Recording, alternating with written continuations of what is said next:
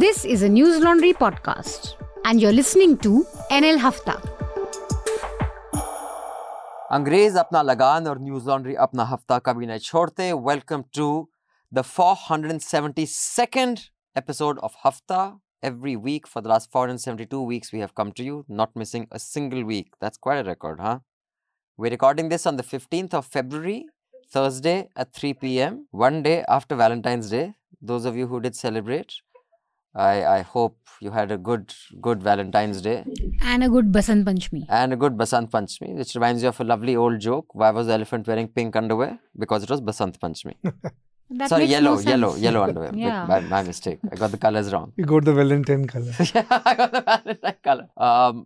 Before I introduce our guests today, I'd just like to plug our new News Laundry Sena Modi 2.0 report card. This, if I'm correct, sir, is going to be a joint News Minute News Laundry analysis/investigation. Yes. A part of 5 big stories you're going to do in the run-up to the election. Yes. Not 5, more than 5. More than 5. Or 7. So we'll do about 7. So this is the first one. This is Modi 2.0 report card. This is a Sena project. The Bharatiya Janata Party is about to complete 10 years. Upcoming general election, PM Modi will be asking for a third term. What does the data say on implementation of all the schemes that he is going to be talking about?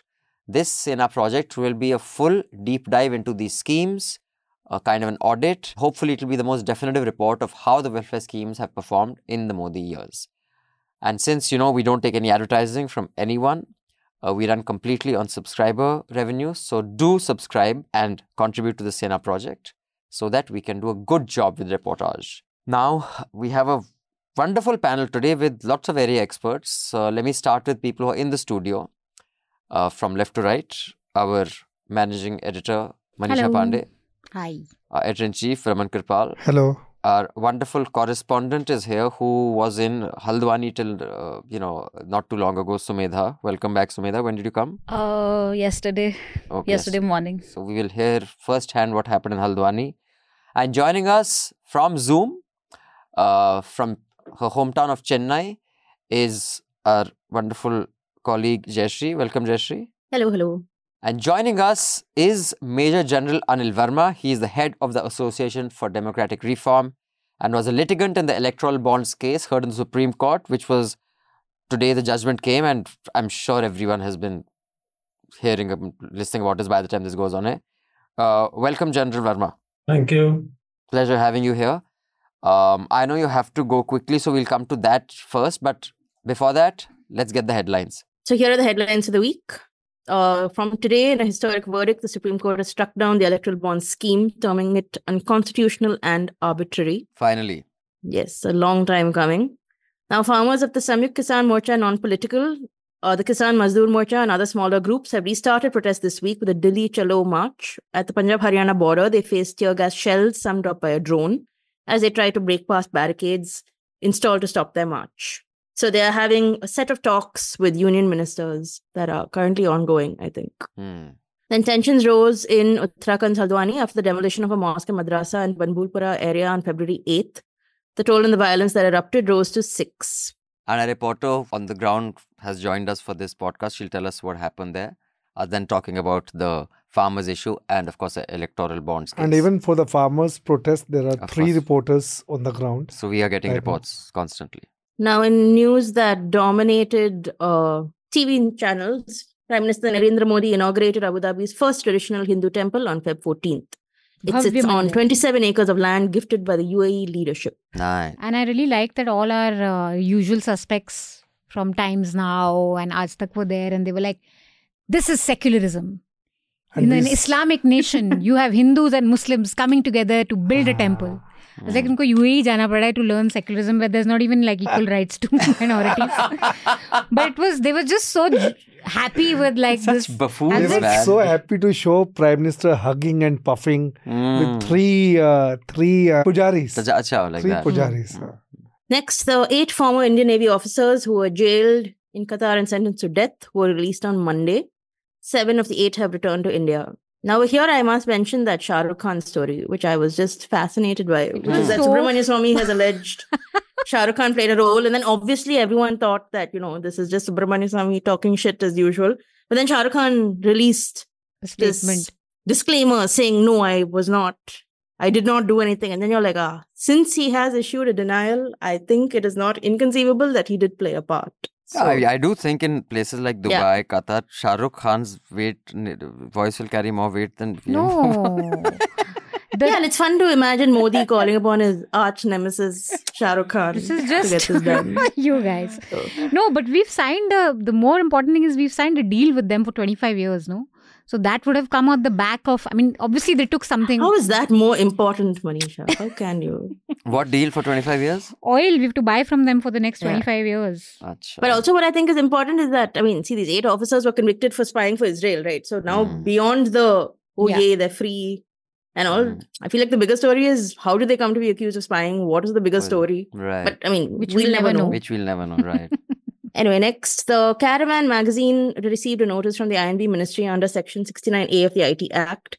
This was to remove a piece pertaining to the army's alleged torture of villagers in Jammu and Kashmir. The Caravan says it will challenge the notice. Yeah, this is shocking. And I mean, and scary. they get away with this, then by the time election comes, they'll pull down anything that they don't want. And if Caravan refuse to pull down a story, they'll pull down the whole website. Just a correction, we are getting 20-year supply of LNG from Qatar, just as oil. Okay. Next, in my beautiful state, the Tamil Nadu Assembly has passed 2 resolutions. One against the union government's proposed delimitation exercise. The second is against the One Nation, One Election proposal. There's also drama with the governor, R.N. Ravi, who was supposed to deliver the inaugural address in the Legislative Assembly. He said he disagreed with parts of the speech on moral and factual grounds, and he spoke for only 4 minutes, and then he later walked out. He's just like that old This dude is person in the family that you just don't want to listen to, but who still wants to like butt in and say, I disagree. I mean, See, but if you want to know what the speech contained, it was the speech that he refused to read out on moral grounds. It was that the Tamil Nadu will not implement the Citizenship Amendment Act. The speech also said the centre should implement the GST compensation regime, which was suspended in 2022. And it accused the central government of breaking promises such as contributing and approving the next phase of the Chennai Metro Rail project, which I think is a joint venture with the union government, but the government has not yet passed it. No, so, but I'm really... And then he walked out. Blown away by how something. this governor gets away with one thing after the other and he remains governor. Is there no provision that, dude, you're not like the chief minister? You can't do anything. No, but rest you can of them only challenge, also, you can only go to the court and say... No, he's a bit doing more than others, but everybody is doing the same thing. That's true. They're holding all the... Yeah, look at the West Bengal governor. Look at Telangana also. West Bengal governor had the time to condemn... Kerala. He had the time to condemn the attack on Republic reporter. R.N. Ravi is very petty. So he's upset because he says in the beginning and the end of the assembly thing, they should play the national anthem. So in Tamil Nadu, what they do is they have its own song. So they play that at the beginning and they play the anthem at the end. He's upset that it's not played twice. So he walked out also, which is a bit, I mean, good stuff. Anyway, journalist Nikhil Wagle's vehicle was attacked by alleged BJP workers in Pune on Friday when he was on his way to speak at an event. The BJP Pune unit had also sought the cancellation of this event and had threatened to disrupt the program. This is a very scary attack. The videos of it were really, really harrowing to see.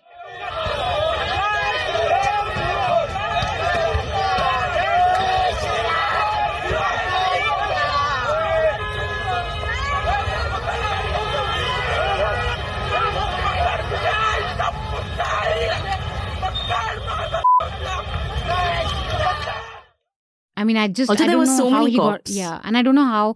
And he was detained for about 4 hours in his house because the cops knew there was going to be an attack and their solution to this was to get him to say, I won't say anything against Modi and Haldwani. Instead of figuring out how these men who are threatening the attack could be, detained. No, and I think what he said is 40 cops came to detain him and a bunch of senior officers. But then when he finally said, I will go for the event, they only sent some 5 or 6 following him in a car. It was a scary attack. I really...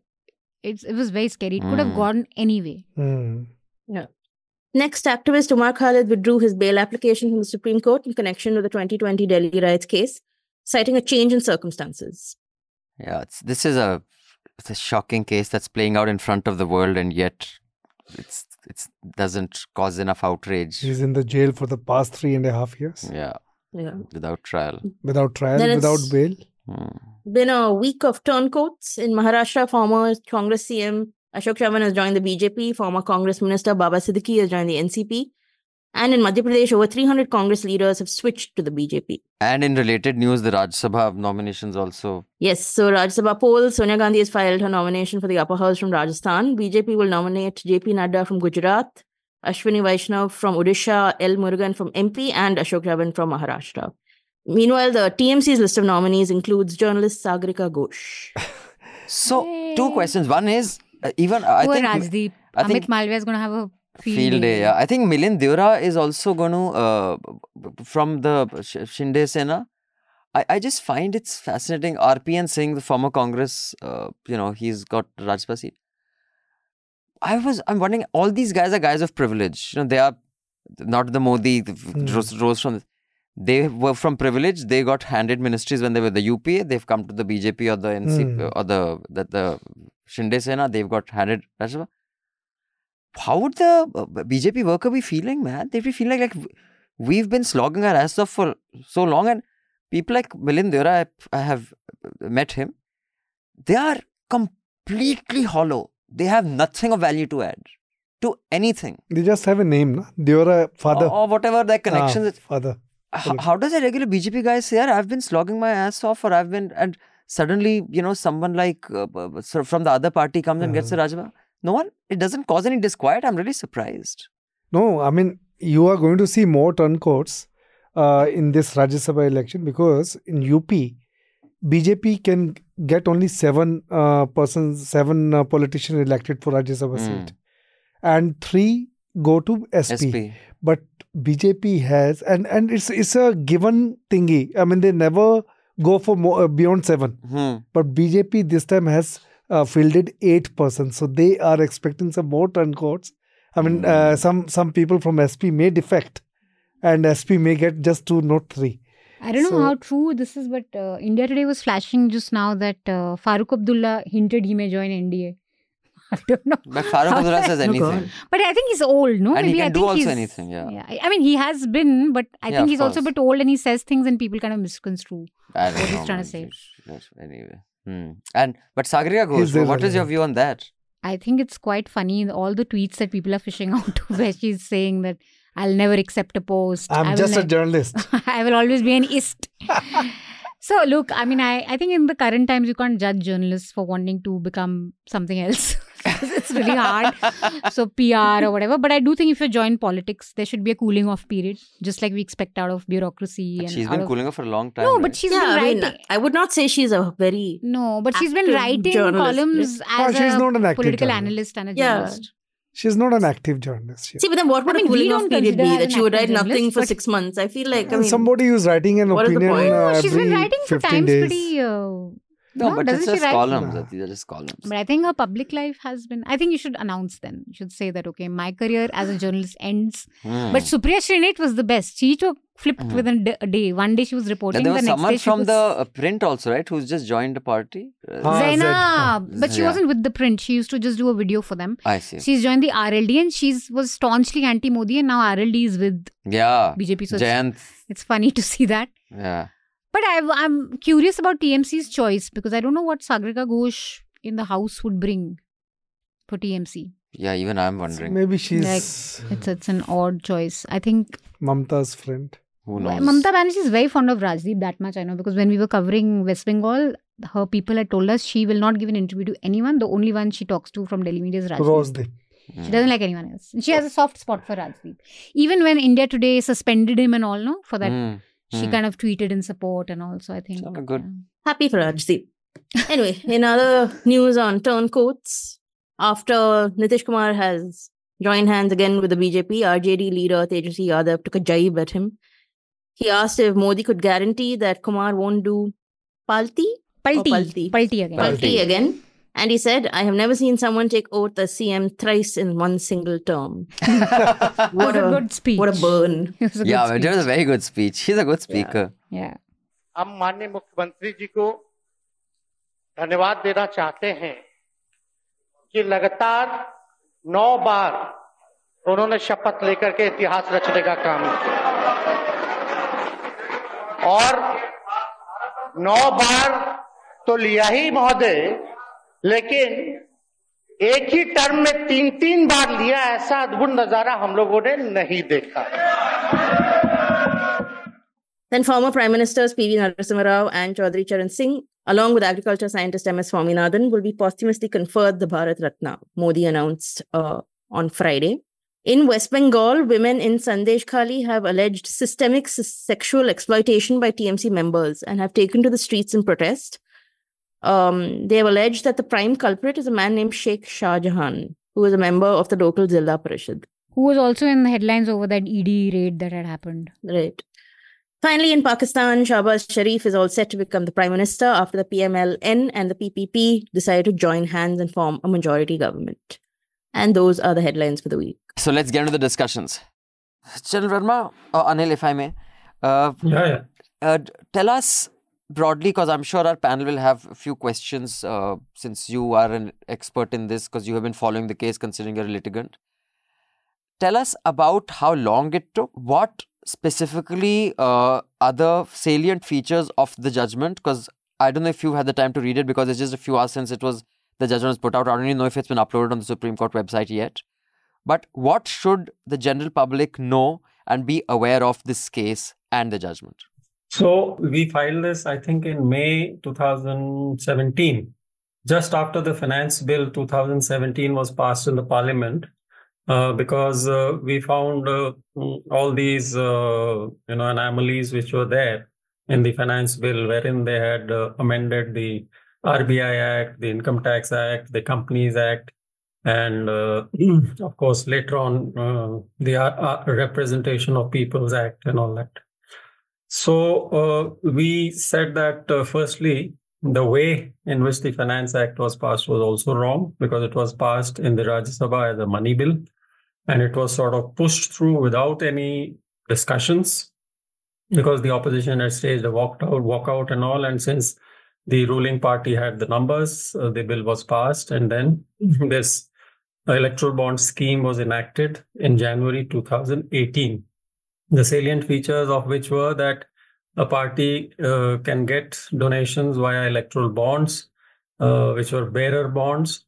Anybody who had got vote share of 1% in the elections.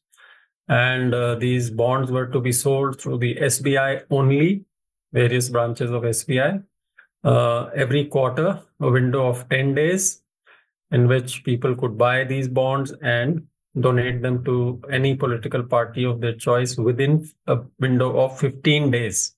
The bonds which were not encashed by the political parties would go to the Prime Minister's Relief Fund. Oh, okay.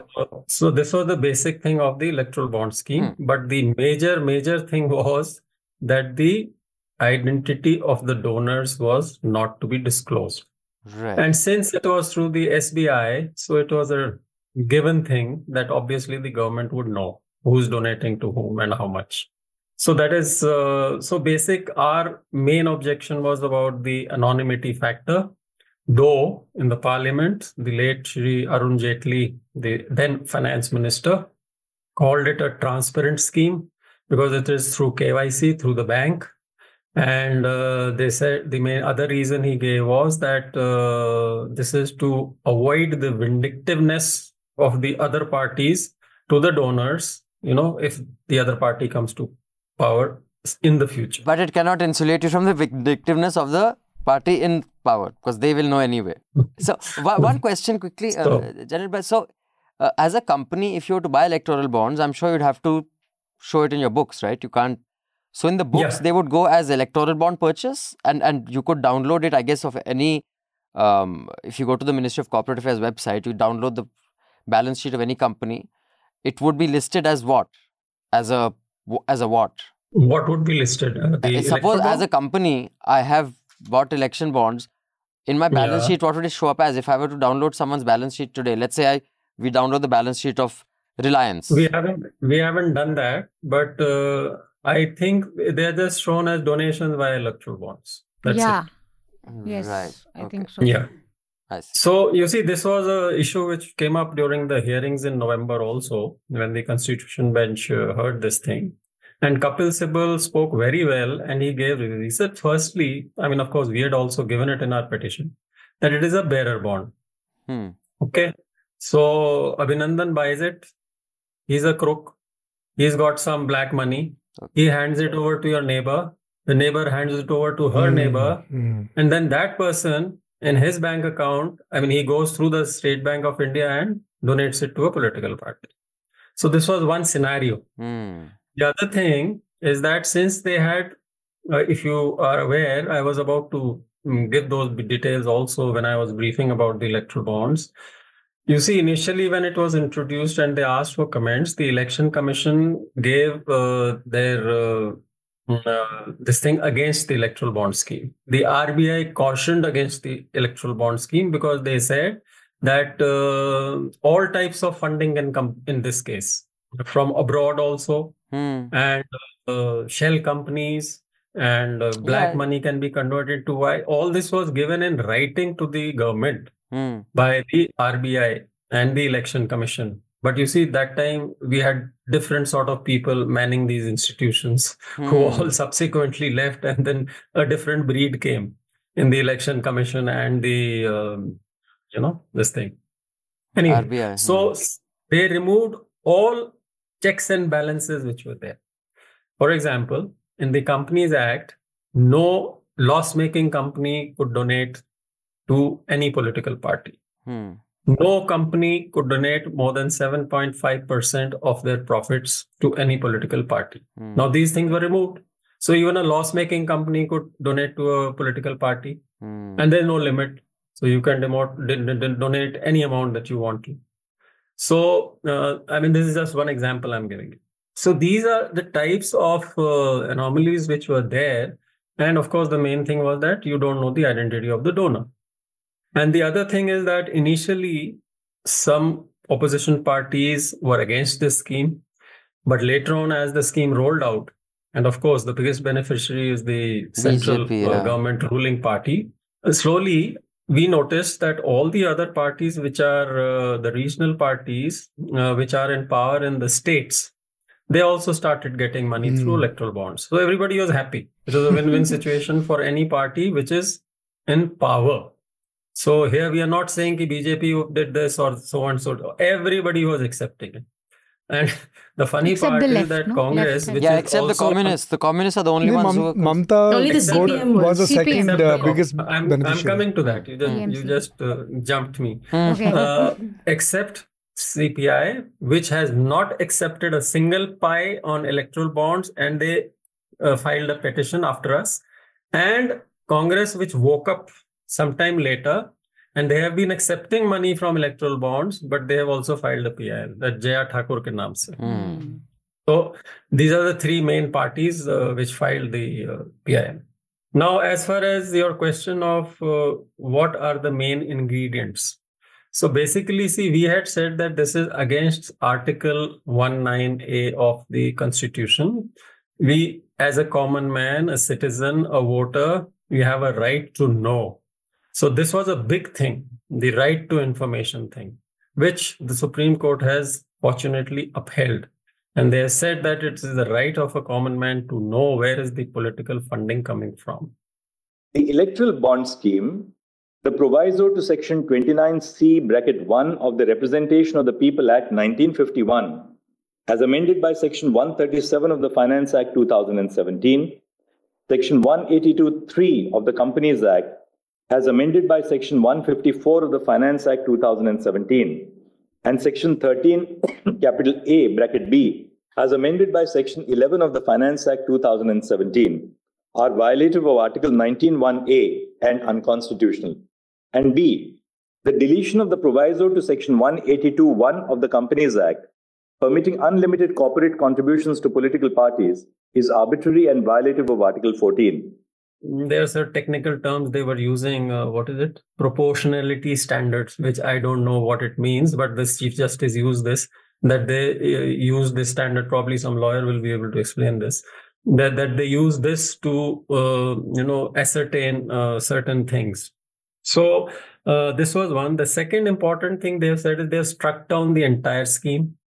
They have said that all the details of the money donations via electoral bonds from April 2019 to date will be submitted by the State Bank of India to the Election Commission of India, which will put it on their website. Now, that is a great thing. By when? What is the cutoff for this? I think 31st March. Abhi. By 31st March. 2000. Yeah. Great. Okay. Within 3 weeks, State Bank of India is supposed to submit these details, and by end of March, I think 31st March, Election Commission is required to put it on their website with full details. 13th or 13th? 13th. I think 13th March. Correct. 13th March. 13th, okay. Correct. So that's why I'm saying. So it will be around the time or maybe just before the notification of the elections. Right. And the other thing they said is that all the bonds which have been sold recently and have not been encashed will be refunded. No more sale to take place with immediate effect. So in a nutshell, this is what they have said. Now, the issue is whether this will, my take is only this, that, even otherwise, before this scheme was introduced, it is not that everything was hunky-dory and, everything was clean in the political funding system. It was not, for the simple reason that even though there is a limit on the expenditure which candidates can do for MPs and MLA elections, 95 lakhs and 40 lakhs respectively, there was no limit on the political parties' expenditure. Yes. One. Secondly, we all know that this limit for the MP, MLA elections is breached more often than, and in all our ADR reports, if you just open any one of them, you will find nobody says that they spend more than 60 to 65%. Just there are one or two who say 80%, 90%. Whereas everybody knows that the actual expenditure is in crores. So who is fooling whom? The cutoff for MLA elections 20 lakh per seat. 40. Right? No. MLA is 40 lakhs, smaller states 28 lakhs, and MPs ke liye 95. I mean, that's MPs a joke. 95 lakh. So smaller states 28 lakh, otherwise 40 lakh for MLA. I see. This is just like no one is spending so less. So just quickly, I'll just give the data. ADR has put this out from their social media. You can follow that. 28,030 electoral bonds worth 16,518.1099 crore have been sold from March 2018 to January 2024. And in this period, of the total donation of, for this financial year, corporate and business houses, the biggest donors to national parties, contributing 650 crores, which is 80% of the donations. Individuals contributed 166 crores, while undeclared donors contributed 2.4 crores. And the main contributor for the BJP was Prudent Electoral Trust. This has all come in the last couple of hours.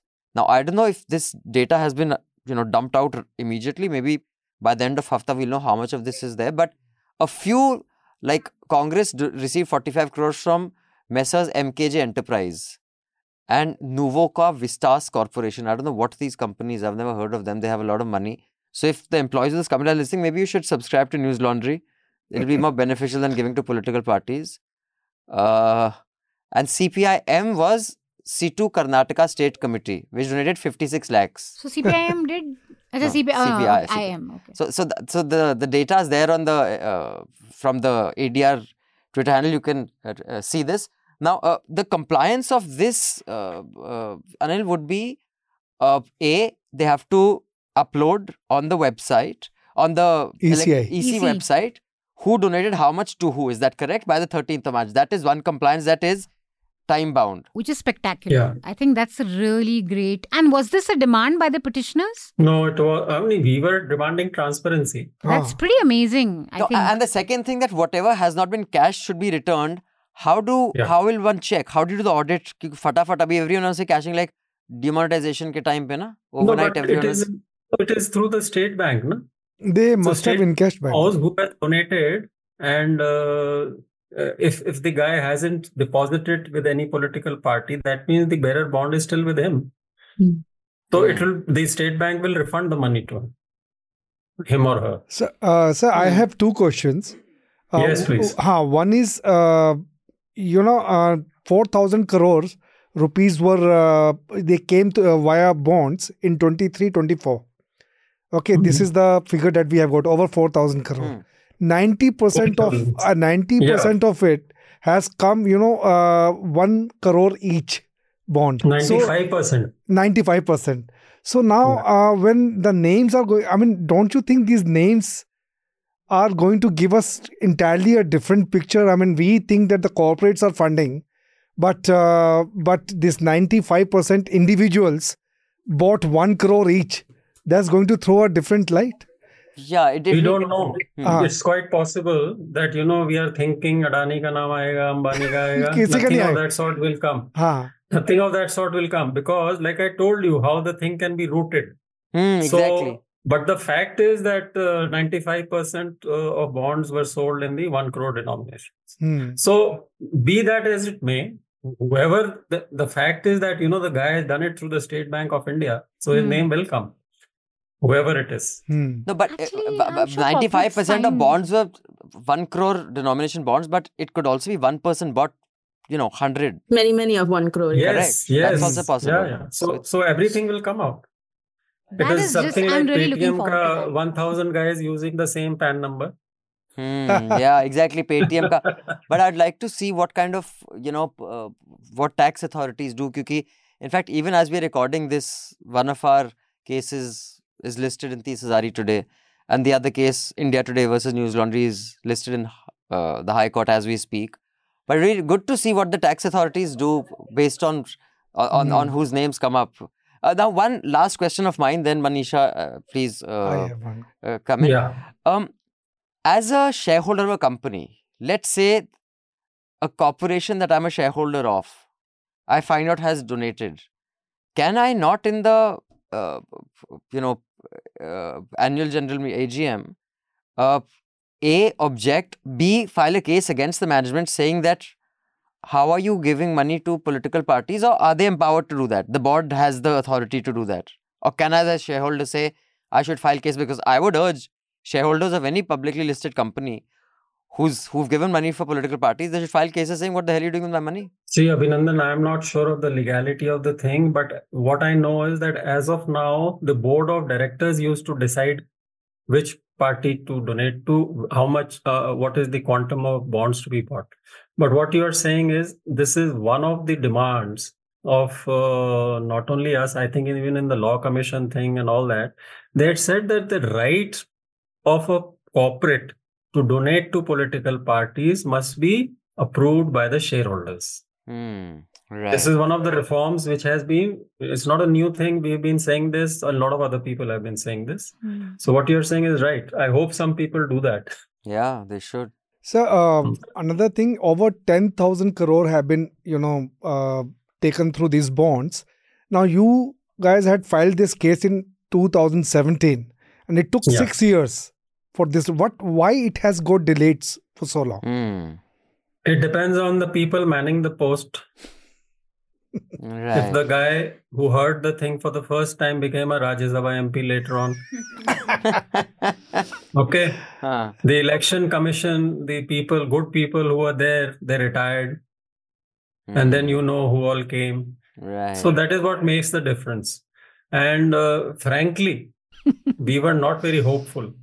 Because the two other important PILs of ours, one about the election commissioners, the other day only they said ki nahi kuch hoega. We can't fight the, we don't want to contest the law. And the second thing was on the EVMs. They said you are too suspicious about everything. So after those two, we were not very hopeful, but this is, it is a bolt from the blue and a good one, I would say. Yeah, it's a good one. In fact, on EVMs today, there's an RTI story in the Indian Express which says that there's been a high rate of EVM failure, which was pointed out from within the organization. But I wanted to ask you, since you've been working with ADR and you more than anyone knows how averse parties are to transparency, to accountability when it comes to political funding, what do you predict the government's next move can be? Could there cannot predict, but can there be an ordinance? Can there be like some route through which they can... One of my cosmates, they also keep following on the group, everything. So he forwarded a tweet of KC Singh, that IFS guy, Sikh gentleman.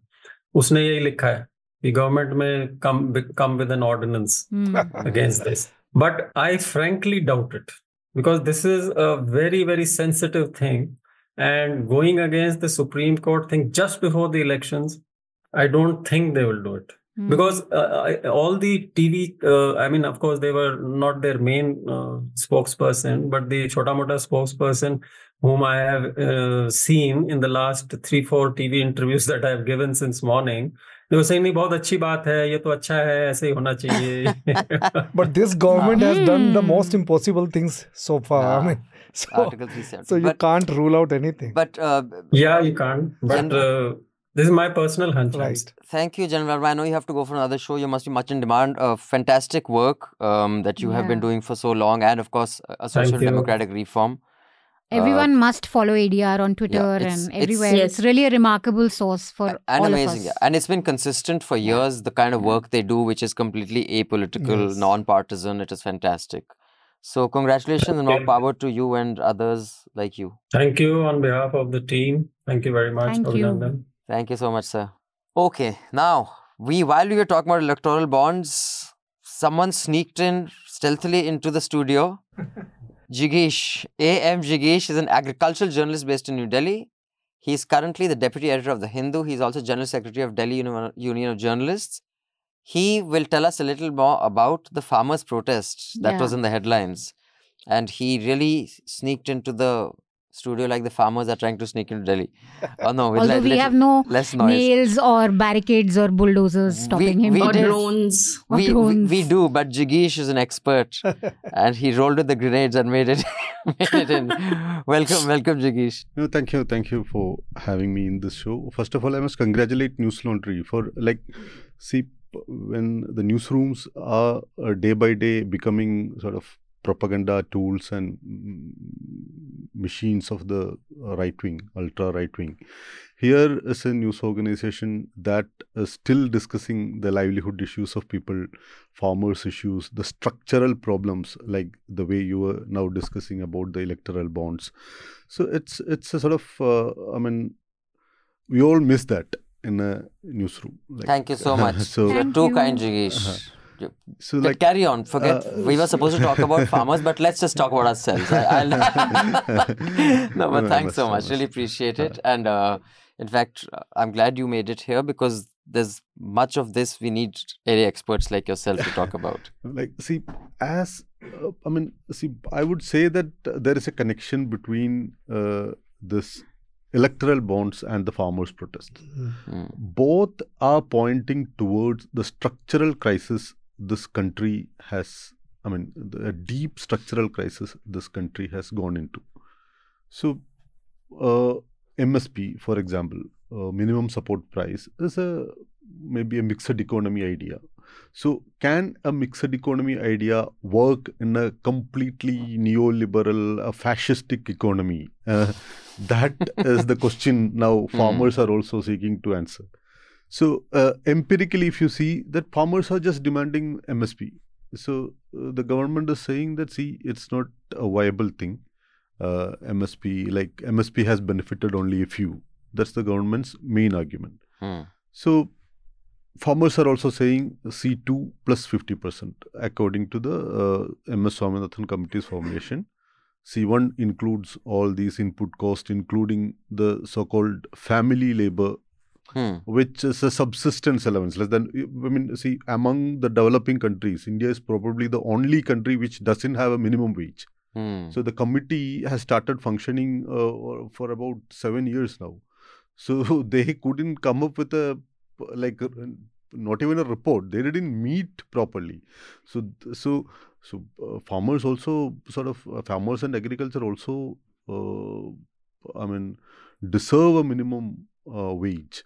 So this is not even C2 plus C in the C1. It's not even minimum wage. It's a subsistence, a family allowance that matters. So apart from that, even if that minimum support price, for an argument, if you adopt it, there is no procurement in bulk of the agriculture belts. Now we have a huge farming belts in the east, Odisha, West Bengal, parts of Telangana, Chhattisgarh. These are all huge growing states. But procurement, if you see, before every crop season, the chief ministers of these countries will have to plead the FCI and the center to please come and procure something. You mean these states? States. But they had, I think before the Chhattisgarh election, they had promised the MSP to the Chhattisgarh farmer, right? I mean, bonus, that's what the government... But that is just for that one state, right? Yeah, I mean, some states, Odisha also has some bonus mechanism. So how do they resolve it that they say we will give an MSP in these states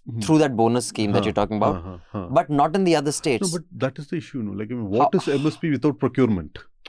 Like, I mean, these things, like, where have all these food grains gone produced by these farmers and all? We have the bare minimum food stock at present, which is historically the lowest. If you look at the... So the question is, where did it go? It was sold and went where? So when we have a global crisis, the country's government is allowing a handful of corporate companies to have an oligopoly on the food. Yeah, oligarchies are thriving with this business. You know, people say wheat is the new oil. So I have a couple of questions. In fact, I'm off wheat and I'm loving it. My diabetologist, whatever the word is, told me. But I told you a long time ago. So, you're not a diabetologist. Show me your degree, then I'll listen to you. But yeah, I'm off wheat. But I have two questions that I want to come to you with. But before I do that, Jayashree, Sumedha, Raman, Minashi, you want to comment on the coverage of the farmers' protest? Because I was watching yesterday while our reporters on the farmer protest site, and there was pandemonium with drones dropping, what are they called? Tear gas shells. For the first time in the history. Yeah, and in fact, one of them exploded right next to one of our colleagues and who passed out. But I hope he's well now, yeah, he's fine. But we lost our iPhone that he was shooting on. So if any of you want to send one, feel free. Our reporter is fine, he's recovered, but our iPhone hasn't recovered because it's lost because, of course, when he passed out, everything around him just went here and there. So you can mail me at abhinandansekhri@gmail.com and replace that iPhone if any of you, because all our footage that you see with Basant and all our shooting, it's on Avdesh, it's shot on iPhones. So at that time on all the channels, and I mean all the channels, English and Hindi channels, we were showing the speech of Prime Minister Modi in UAE, him inaugurating that temple. And it was the most banal stuff he was saying. There was nothing significant. It was his same nasal tone. Main itna grand hu, tum log, whatever it is. So, at that time, what was happening there was absolute pandemonium. The kind of, the structures, they have pretty much dug up roads and not dug them up by 2 feet. They've dug them into like 15 feet pits. Because 2 feet pits, they will, because these guys are also extremely resourceful. The craziest shot was of them pulling down drones with kites. Yeah. That was fabulous. That was phenomenal. Quite something. So that is what was happening as far as the coverage is concerned. So my main question is, what were the demands last time which were met so that they withdrew their agitation? And what has led to the agitation returning now?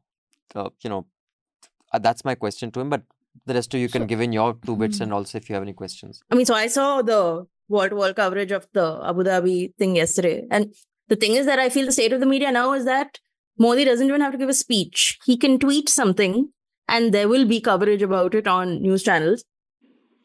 हम इस मंदिर के में जो भव्यता दिख रही है उसमें हिज हाइनेस शेख मोहम्मद की विशाल सोच की भी झलक है। अब तक जो UAE Burj Khalifa, future museum, Sheikh Zayed मस्जिद और दूसरी हाईटेक बिल्डिंग के लिए जाना जाता था, अब उसकी पहचान में एक और सांस्कृतिक अध्याय जुड़ गया है।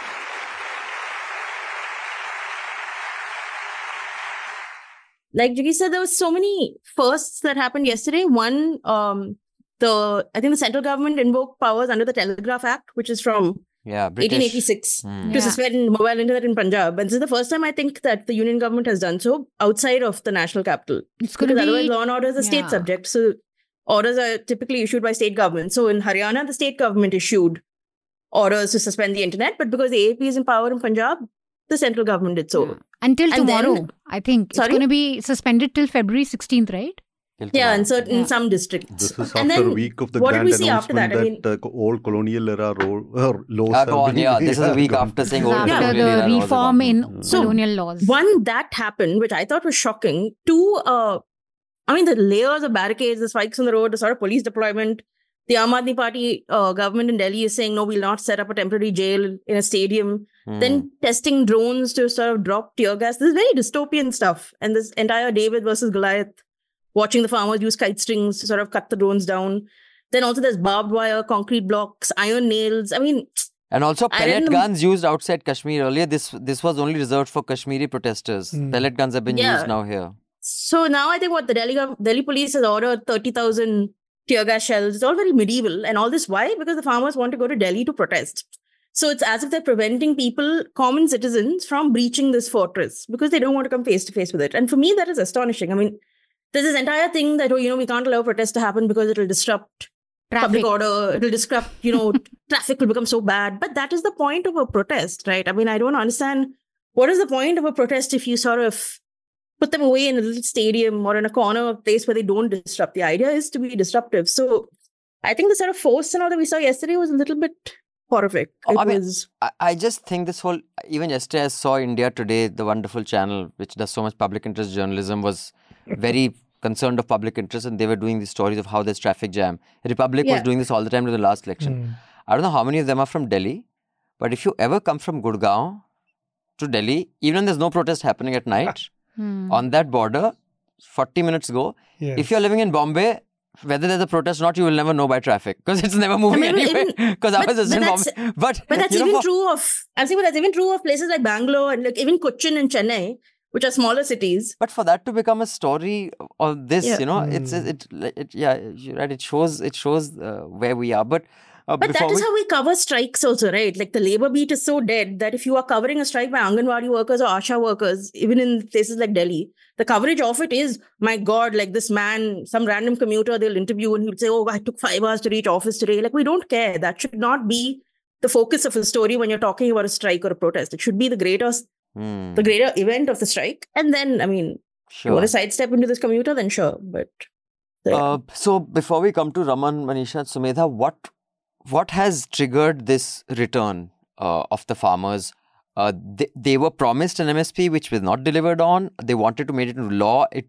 They're saying we will promise it, but we will not legislate it into law. What is it? Can you just... So this 2021, when this farmers' protests were withdrawn, the government made certain promises that one, these 3 farm laws will be withdrawn. Second, we will make a committee where this MSP law can be, the feasibility of MSP law can be studied. Secondly, this issue of murder, daylight murder in Lakhimpur Kheri for farmers and one journalist. And removal of Mr. Mishra from the Council of Ministers. All these things, the government at that point, and withdrawing all cases, including some murder cases, filed against the farmer leaders, will be withdrawn. But nothing of this sort has happened. But at that point, it was just the basic demand was withdrawal of these 3 farm laws. But now it has gone beyond. But this is not an isolated struggle of Samyukta Kisan Morcha, non-political. So if you see, such protests have been taking place everywhere. Say tomorrow, for example, there is a rural bandh and an industrial strike combined by the Samyukta Kisan Morcha, the original Samyukta Kisan Morcha, which has about 500 organizations with them, and the Central Trade Unions joint platform. All put together, they have 6 crore membership. All 10 central trade unions. So huge. This is one of the largest public mobilization the country has ever seen, as she was rightly pointing out. See, I remember once Dr. M.K. Panthe, who was the leader of, that he used no more. He had once told a group of journalists that you don't care about our protest. See, to know the real number of people who have participated in our, strikes and all, we have to see what Guardian has reported or the BBC has reported from India. So this is the kind of coverage we get. That's what you were saying. So Now, see, tomorrow this major thing is happening. So what farmers have been demanding this since day one. So, for example, this Samyukt Kisan Morcha non-political, they have had about 27 Mahapanchayats in 20 states before this March they announced. Similarly, 25,000 squads have visited villages in the country against this so-called political narrative based on communalism, like say Hindutva politics, to convert it into a debate based on livelihood issues. 25,000 squads of farmers and workers have visited various villages in the country with the pamphlet and all sort of house-to-house campaign on what are our issues, like basically 26,000 rupees as a minimum wage, and 26,000 rupees you wouldn't even get 100 kilo of tomato. So that is in the history of tomato as a fruit, we haven't seen it going to 200 rupees a kilo. So the price is this is the first time. At one side, this realization crisis of farmers, they are producing, but they are not getting adequate money for what they have produced. On the other side, the workers, they are also the real wage deficit is the largest probably in South Asia. India has even the ILO report had mentioned about it. The real wages in India is very low compared to the kind of inflation we have and other social. It's not even a livable wage, but just so that I'm clear, one thing, since you did mention what the last time's their demands, one of them was that there should be action or process of trial against the he was a Minister of State for Home, Taney. He is still. So Ashish Mishra is his name, and I remember reading this just 3 days ago. His bail has been extended by the Supreme Court. And I'm quoting from Live Law. The Supreme Court extended the interim bail granted earlier to Union Minister Ajay Mishra's son, Ashish Mishra, in the Lakhimpur Kheri case concerning the killing of 4 farmers in October 2021. The bench of Justices Suryakant and K.V. Vishwanathan noted that since the last date of hearing, September 26, 2023, no report has been received from the trial court on the progress. So this is meanwhile... It's a technical reason. Meanwhile, Umar Khalid has had to withdraw his bail petition. But 2 days before the farmer protest began, this guy's bail has been extended. But last time, they did not write MSP into law, but they said that they would consider it. Yes. That was the assurance given. We'll have a committee which will look into this. Right. It was supposed to be having representative from the farmers' unions, but that did not happen.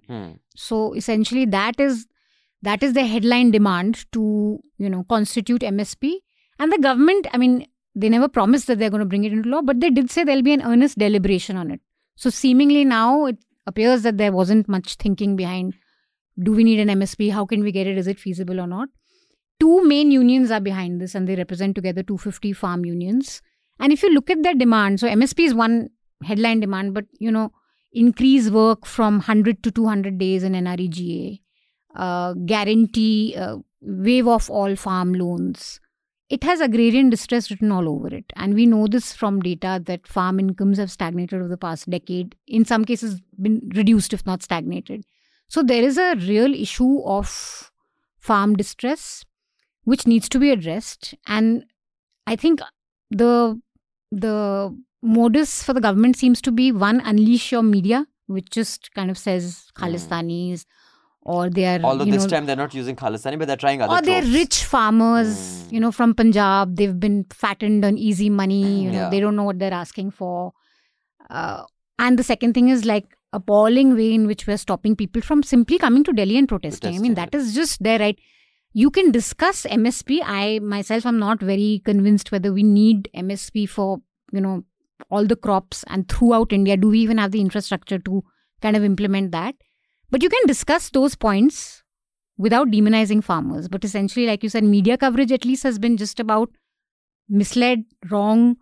They're just rich. And fake news images of farmers on a Mercedes. There's one image from Turkey doing the rounds on News 18, mainstream news channel saying that, look, this modified tractor, are these poor farmers? They expect the farmers should be the 2 bighas zameen ka, garib, who's just crying and saying, please, mujhe laat mat maro. That should be the farmer. Farmer should not be someone who's well off. And of course, they're well off.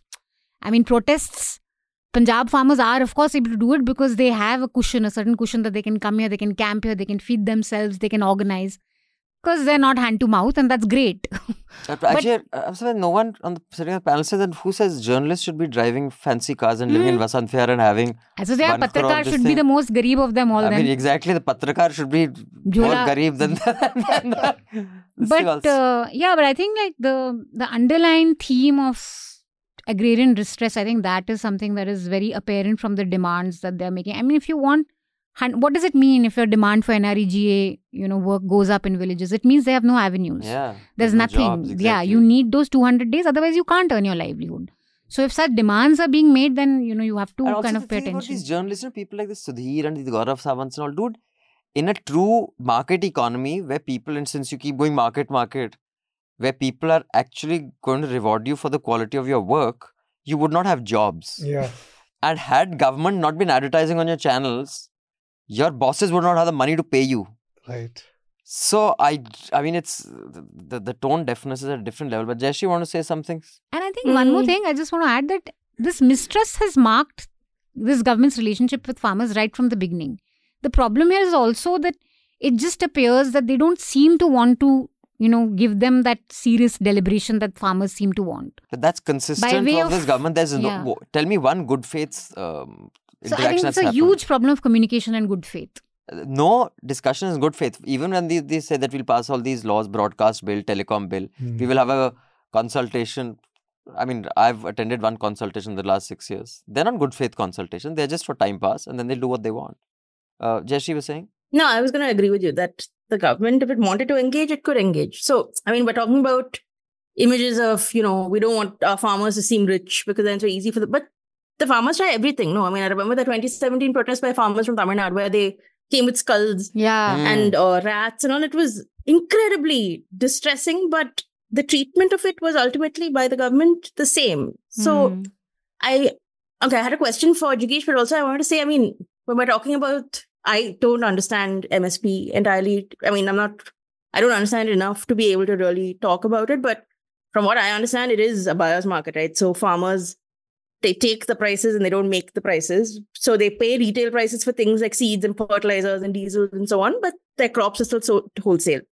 So there are ways that the government could engage with this. I mean, there's direct income which you can transfer. There's that Haryana model of... The Haryana model actually is very good. Which is what? Yeah, where you pay the difference between the market price and the MSP. If the MSP is lower and the market price is higher, the government would pay that difference. Right. So therefore, it's not taking on the entire burden of setting an MSP, but it pays something to sort of match. But instead, we have none of this. But my question to, I'll tell you, my question to Jigesh is that, so now I think the unions are splintered, right? So the SKM is not part of this current protest, but there is a bandh or a strike being held tomorrow. But aren't the demands for that the same? Yeah, or is it different? It's all same demands. It's basically on guaranteed MSP law, a minimum wage. See, for the face of it, it may seem that they are disunited and struggles are taking place at various things. But I was talking to farmers in Haryana who belong to the original SKM.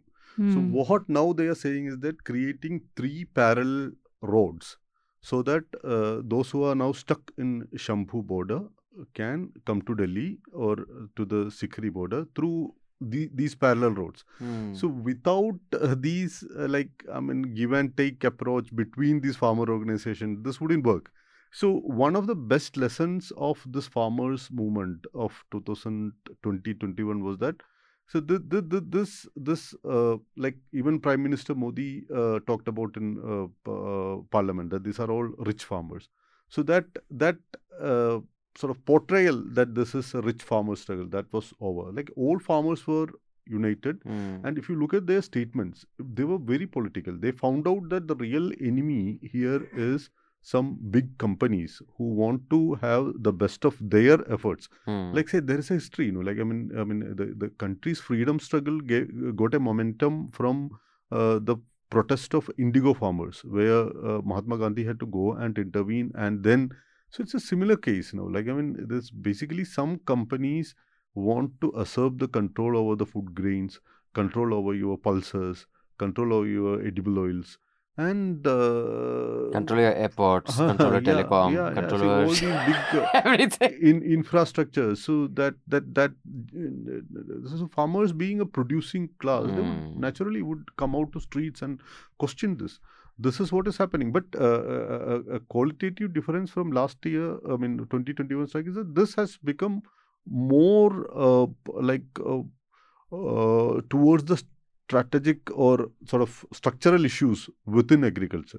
Right. Will, as she was correctly pointing out, will an MSP solve this issue? Right. No, it will not. It will not. It is far more basic, actually. MSP is calculated based on last year's expenses. Oil price. Any day it will change. So how can, say, if 10 rupees increase in diesel on a week, will sabotage all the budget. The entire budget goes awry. In fact, so calculation of MSP based on the present, this thing wouldn't work that much. So that is there. So it's a structural issue. That's why the government is taking all efforts to suppress this.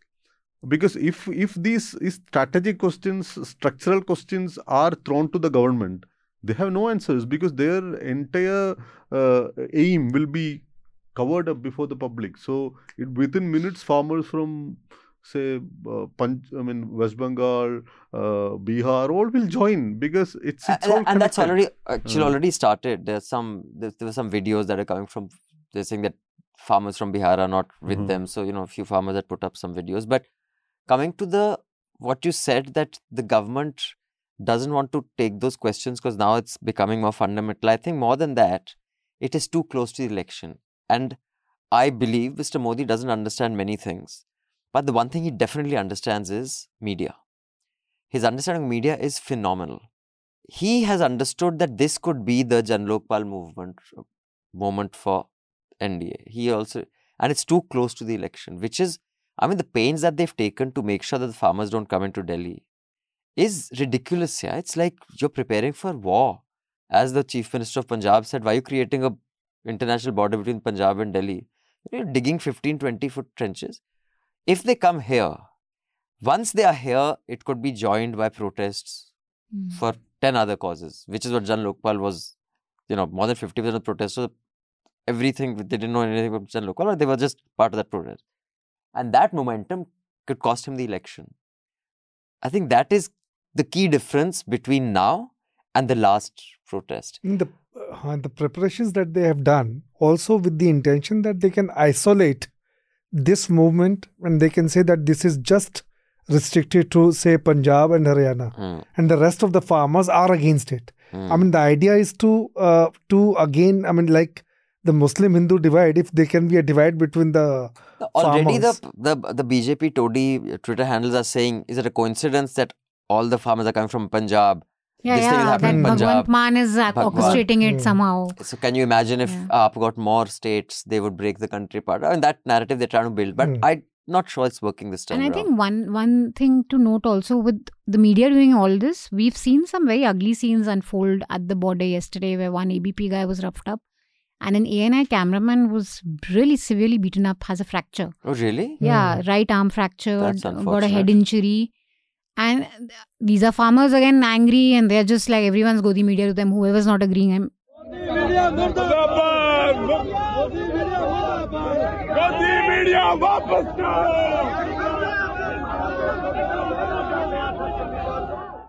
You got to also understand the repercussions of everything that these guys are doing in the studio. It's created such a vitiated atmosphere that journalists who are reporting, ANI cameraman, he's just doing his job. He's just doing his job. No, absolutely. I agree with you. People like the Arnabs and the Puris and the Jains, the owners, they have to take the onus of them shitting over journalism. Yeah. They will. It is not like Mr. Jain or Mr. Arun Puri is going to go in the middle of the farm. His reporter is going to go and take the shit. He will be sitting in his bungalow, driving his 1 crore car and saying, oh, these rich farmers, while his channel says rich farmer, rich farmer. What I'm saying is that this, and it's really unfortunate that this should happen to, journalists on the ground, while there is zero repercussion of the people who actually are setting up these, shit shows and hate shops. We don't have much ownership pattern of the media. We don't have an independent trust or a cooperative or a public sponsored entities running media houses like La Monde or Guardian or we don't have that system. Like again, farmers and workers here are also protesting for the rights of independent and free media. I would tell you because one of the key demand of tomorrow's protest is the abrogation or withdrawal of the 4 labor codes. So the first thing, once we gained independence, the first thing the government did, the Parliament of India did, was framing this Working Journalist Act, which segregated a journalist from an authoritative regime or a corporate advertiser, so that a journalist had her or his sort of independent standing when it comes to the payment of wages or salaries and allowances and other things. Now, after say 60, 70 years of Working Journalist Act, this government nullified it. They watered down. They took. They have done away with that Working Journalist Act and merged it with the Labour Code. So it is now the Parliament, through the Parliament, has passed it in din, say 140. Which is how all bills get passed these days. I mean, like all these acts were passed by suspending MPs in both the houses. So it was an attack, I mean, against independent journalism too. Like, I mean, why these people have to be at the mercy of their owners? Sure. All these, they are all brilliant journalists. Exactly. Shouting for the government and right wing at their own studios. And the ones who get prime time are the social. Yeah, because it's the kind of economic and social insecurity their owners are throwing at them, because they have no other. The Parliament will not come and protect them. The courts will not come and protect them. And the risk is so high when it comes to even the litigation that you can face. Raman has seen it up firsthand. So it will take some dozens of years to come out of a litigation if there is. So that's, I want to discuss, Haldwani briefly. If there's anything more on the farmers issue, anyone wants to come in before we move to the Haldwani? Basically, this distress that Manisha was talking about and Jigish was talking about is really very deep. I mean, it's not that it has come in the past 10 years. Yeah. It has been there for quite a long time. You had 11,000, over 11,000 farmers who committed suicide in 21, 22, and in 22, 23, 10,000 more. And half of them are agricultural laborers. Yeah. So, I mean, you need to identify the problem and solve it. And now what is happening, I saw, Express editorial also, which is talking of, if the government legalizes the MRP, it is going to bring fiscal deficit. Now, you are doing so many other things. You are the freebies that you come up with, that is not causing fiscal deficit, but this certainly, the legalizing MSP is going to cause fiscal deficit. A nice diagram or an infographic would be how much is spent on, let's say, defense, how much is spent on security, VIP security, how much is spent on, just to get an idea that if we were to, let's say, budget another 10,000 crores for this, we can cut down on these 3 things. I'm sure there are enough things that you can cut down on. Yeah. Also, how much is spent on ads? No, even for the G20, we saw how much they're willing to spend for that. Exactly. And also, the security of these, you go to Khan Market these days. Bloody guys come with tucha mantris come with bloody 20 cops and some black cats and all. Like, bloody, no one wants to even slap you. Yeah, what are you getting so many? No one even cares about. True. Like, you don't need security. You're too irrelevant for anyone to give a shit. Yeah.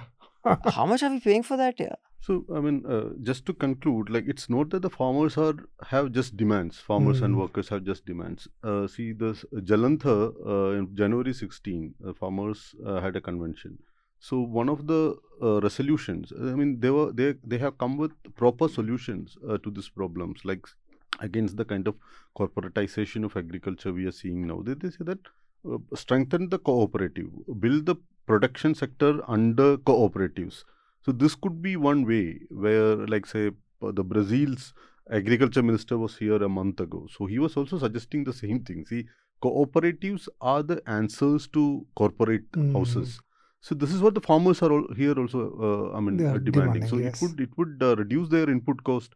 And you have an example like Amul that has done so well. It's I mean, a fantastic. You just replicate that model. It's not like it's this concept. It is there, practical example. There. India has successful models. I mean, in a lot of places we have successful producing cooperative models that fights against the market and fights against the sort of onslaught of the government or the corporate business. So we have built big companies like Amul. So this is what the farmers. It's not that they are just protesting as I mean, Andolan Jivis, as the Honorable Prime Minister says. No, they have proper economic vision about this country, how it should proper, how sort of equality should be there among everyone, among in this society. So cooperative production, cooperative marketing, these are the agendas they set before the public. So it has also, this is an occasion for an election. So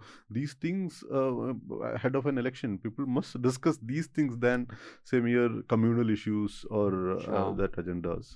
But thank you so much. I know you have to leave at 4, Jigish, but before you go, may I please request you to give our audience a recommendation? As I was telling you, see, we don't have much independent media houses at present because everyone is under huge pressure either from their advertisers or from this government.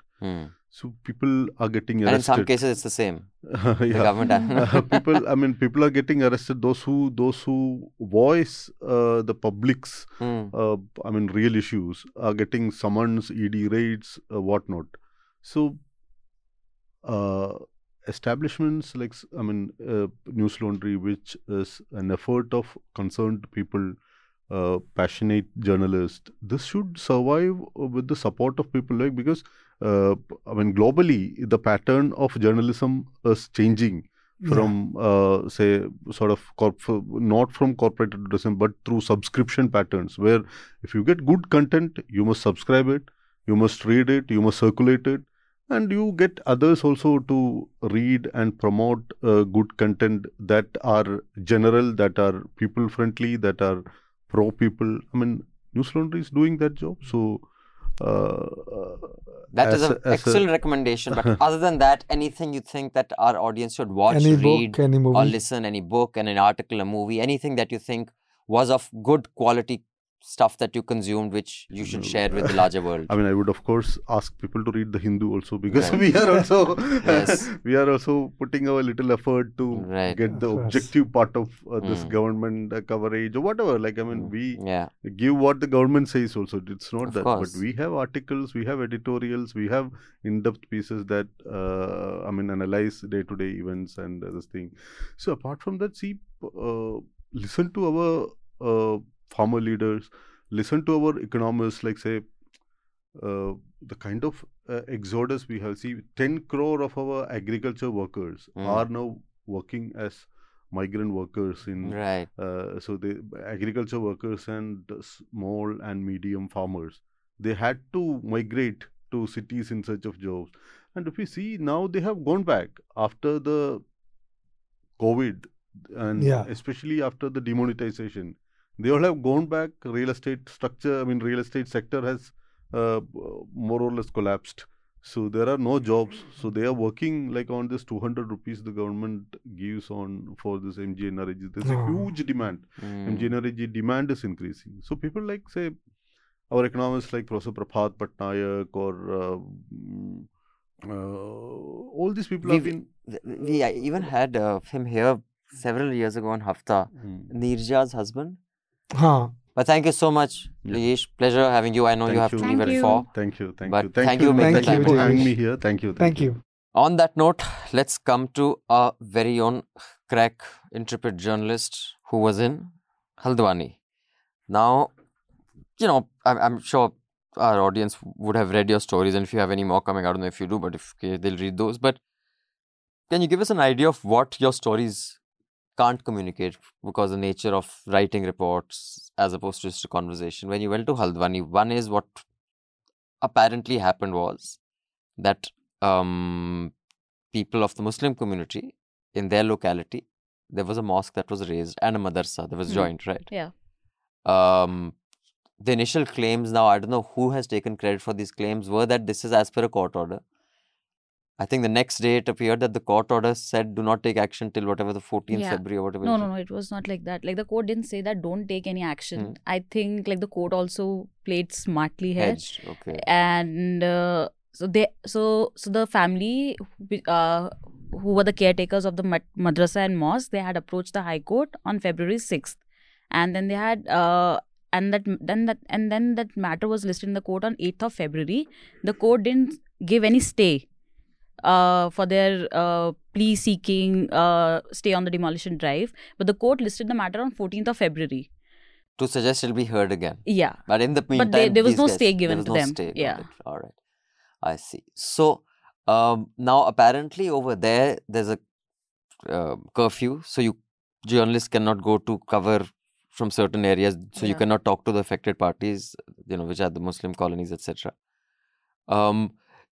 How big of an issue is it there? Is it just restricted to that locality? Is it, mushrooming, snowballing to a bigger issue all over the state? And I think it's a little ironic because in Delhi, in the last, I think, week and a half, a 700-year-old mosque was demolished here, saying it is encroaching. And of course, the court has said that, what the hell? I mean, which has like ASI records. So, yeah. And we had a video report on that. Yeah, we had a video report. In fact, the link to that report is below. So, and I think at one level, the more primal, primitive-minded voters of India, it's a significant chunk of whom I believe will vote for Mr. Modi. For them, they still get excited that we are demolishing mosques and building temples. You see, in the same week, we demolished 2 mosques and built 1 temple in UAE. That is the mindset which, it's little sad that for many people, how the species, their mentality worked in the 500 BC to 500 AD to 1100 AD. In 2024 also, their brain is working the same way, and that's still their priorities. And that is, I think, what the symbolism of all this. I don't see what you get out of demolishing a 700-year-old mosque. But it's that was a place for orphans, yeah. The worst part is like, these kids used to go, and we've shown that in our video report, used to go study there. It functioned as a place for them. And you don't even give them time. I don't get it, like in this winter. I mean, at least give people notice. Unki books puri faar diye hain, like, just throwing their work. That photo, the photo of those little kids standing outside is really heartbreaking. Yeah, yes. I mean, come on. Even if, I don't know, it's illegal or whatever the legality behind it, can you not consider that it functioned as a school for orphans? And they spoke spontaneously. Like, why would you not let them take their books out or do like basic? It just makes no sense. And how? Yeah, it was very... And no notice was given. No notice again. Which again? Like, why? I mean, none of them gives any notice. Yeah, this week only the Madhya Pradesh court has come down heavily on bulldozers. Why they are in such a hurry? But even if they give notice, they don't give them time. Which is why then you eviction. And with Haldwani, what seems to have happened also, crowd got really out of control and angry. It's true that they went on a rampage, attacked the police but you're antagonizing them in such a way, like you're coming for the houses, you're coming for places that they go for worship or their schools, madrasas, without any notice, without any warning. You're just creating that situation. So I think, like, coming to your question, Abhinandan, that the big problem was that I don't think we have spent, like Prashant and I had gone there for 5 days, and even after spending 5 days, I don't think we have been able to make sure that the true picture of the violence has come out. It's because that there was no access. Like on February 8th, the night when the violence broke out, there was a curfew imposed on the entire city, Haldwani. But as the days went by, like the curfew restrictions were relaxed for Haldwani city, but for Banbulpura area, the locality in which that mosque and the madrasa were raised, they just didn't stay. In fact, they become strict. Like on Sunday, like after 4 days, I think after 2 days of the violence broke out, the Uttarakhand government wrote to Ministry of Home Affairs that they need 4 more units of paramilitary forces to ensure law and order situation. So all the media reports which we are seeing in television, they're all coming out. None of them, like I can say this with guarantee, none of these reports are coming from inside the curfew area. So, like... That's Sumedha ki guarantee, it's not Modi ki guarantee. Right. So, but normally, so as a journalist, even if you go to a curfew-bound area, you are given pass, right? So that they can, in this case, they're not giving. Exactly. So that's what the discussion we had with Raman sir and Manisha that day. You know, like Raman sir had suggested, you just go to DM's office and get a pass, and you'll be allowed to go inside the curfew area. And that's how it's worked for years. Yeah. I went to this Muzaffarnagar riots. SP was ruling at that time. So the first thing that I did, I just went and I took applied for the pass. I took the pass and I went to all those areas. That's how you report. And in fact, in Haldwani, what was most striking was they had stationed cops outside each victim's family. Yeah, so you can't meet the family that, the people who lost their lives. Like 6 people died, I think, in the violence. Yeah. Afterwards. There are 15 police officers stationed so down. They can't talk to you. Each, they can't talk to you. And even if they want to talk to us. 2 cops per household who has lost not 2 cops. There are 15 cops per house. Who have lost stationed at their doorstep. My God, this is shocking. This is the country that says like, mother of there God. is just not. They got bullet injuries. And you know, during our time when we used to do the field reporting, DM ordering firing in a protest is a huge thing. It's a huge thing. Now nobody even is talking about police firing. Shoot at side order. Shoot at side order was issued. That is curfew. But even the firing before shoot at side order, when the protest is happening and when you order firing to stop that protest, whether it is violent or not, that used to be a huge thing. But now nobody is even talking about it.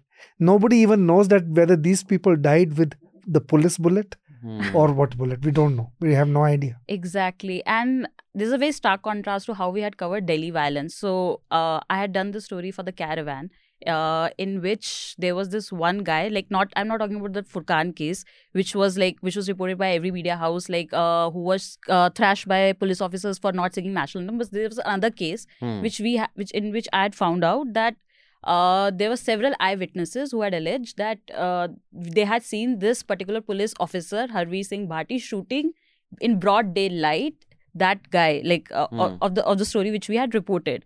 So it took us 9 months to do that story, because we had to visit those eyewitnesses multiple times, get their testimonies. Then we have to read the charge sheet, and then we could, point out the flaws in the charge sheet. But this time here, when in our story, which we have done, we have done a very short profile of all the 5 people who have died. So families of 3 of them are alleging that it was the police who had shot them. And they are also saying that they were shot much before the shoot at site orders were issued by the district magistrate, which I believe is a big thing, because they are saying that their family members were shot at 7:30. And when I checked with the district magistrate, I just called her. She said the shoot at site order was issued at 8 o'clock. So... Right. So this time, when we were just trying to go to meet I asked the families, I asked those families, have you seen, are there any eyewitnesses? Because at this point of time, the reporting should be about, what those eyewitnesses are saying. And because that's the only counter view to the state's view. There's their view and there's the state's view. There is no third person who can tell you what happened. Exactly. And you can't meet those people. We can't meet those people. So only the state's view. And the reporting problem, I tell you, when I was talking to her and she was telling me she has got this. But, we as reporters, we need corroborative evidence. We can't claim such a big thing that police have shot this people. If you want to do that, then you have to be either the PM or ANI. Otherwise, so postmortem, the doctor is not talking to you. If someone is talking to you, they are talking off the record. Now, you can't take anonymous. Now, how we can take anonymous court? So many problems. this government really shuts you. And on the top of it, when we talk to DIG, or the DG Uttarakhand? DG or? DG Uttarakhand. DG Uttarakhand. Now the DG Uttarakhand says we deny everything, and if you're publishing anything wrong, then be ready for the we will hold you accountable. We'll hold you accountable. That were his exact words. We'll hold you accountable. And I said, sir, I've never seen any government holding media accountable. And I said, sir, I told him, sir, these are very serious allegations. And, as a DG, as a, like, you know, he should be taking them seriously. And instead of that, he just said, tum news laundry walo, you publish whatever you want. But just wait and watch, we'll hold you accountable. But the kind of obsession with information control is quite remarkable. Again, like in the farmers' protest also, the focus is to just not let the story out. Yeah. Like somehow let it not be the story. With Haldwani also, the focus is just... And like I told her also, I said, why don't you ask the police that, look, if your people have been injured, let's report on them. If you're saying we had to use force because our men were brutally, you know, attacked, then let's talk about it. But you don't want to talk about that. You like everything is supposed to be a, you know, secret. So I spent half of the day visiting all the hospitals. Like, and did you find any policemen? No. But maybe they would have been discharged by then. That's possible. Also. That they could have been discharged. But there were no severe injuries, na. But I mean, I've seen the videos and the mob was quite violent and out of control. But Manisha, like, I'm not siding by the mob here, and I'm not saying that, you know, like, I'm justifying rampage by any side. So the story which I've just filed, I think it will be out today. Is the journalists who have been attacked. And it was quite startling to see. So, like, I was just trying to understand through that story at what point of the time did the mob become violent. So I think that the timing is very important to understand this. So at 4 o'clock, it was the local journalists learned that, you know, this might be something which, like, something of this sort is going to happen. And then they all reached the site at 4 o'clock. And I asked all of them, like, we spoke to some 10 journalists. They all said that at that time, they were just protesters. The protesters who were, you know, sloganeering Allahu Akbar, Allahu Akbar. You can't demolish our madrasas or you can't demolish our mosque. The women and the children, they have gone out of the house. They have surrounded that area to not let the police in. The police had barricaded that area and they were just trying to push the barricades. And when the JCBs entered, the protesters, you know, they climbed on according to them, the protesters climbed on those JCBs and they were trying to stop the JCBs and they were sloganeering Allahu Akbar. And after the demolition happened, it was then they said that, you know, then it like that was a transition between the protesters and the mob. And it just went crazy. Yeah. Right. And again, also, if you don't have the order, if the court has not given a clean then it becomes very vague, so then why do you have to rush into it? I mean, exactly. You can also and there was a local intelligence. Because that's exactly what Manisha said. No, you said that it's basically a pattern, right? You attack Muslims enough that you attack them enough until someone responds, and then you use that response as a sort of excuse for state violence. I mean, you light the match for a riot and a riot happens, what do you expect will happen? It's their place of worship, it's their schools, it's their houses. You claim you have a court order, you don't actually have a court order. Yeah, and then the media runs headlines. No, the media said who is the mastermind of the violence. It's the caretaker of the mosque. And before this also, last year you ran so many of these campaigns on Haldwani, the Muslims working there on, you know, land jihad and how they're taking over. And there's a very strong anti-Muslim sentiment in Uttarakhand that I can sense now, despite the population being religious. I see this in my own family. There is a very clear feeling that people have that Muslims are taking over and, you know, they're taking over lands or they're taking over occupations. And there are many reasons for that, like we've discussed in one of the haftas. But there is a sentiment. Delhiites are taking away. They are taking away land, not the Muslims. In fact, the land mostly will be plains Punjabis.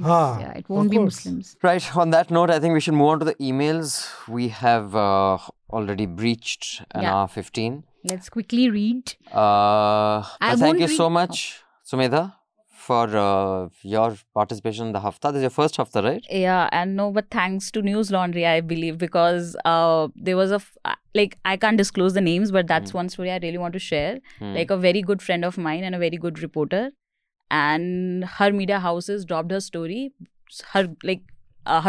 because the media house received pressure, quote unquote. No, they just didn't receive pressure. They were just directly told that your ads would be stopped if you carry these stories.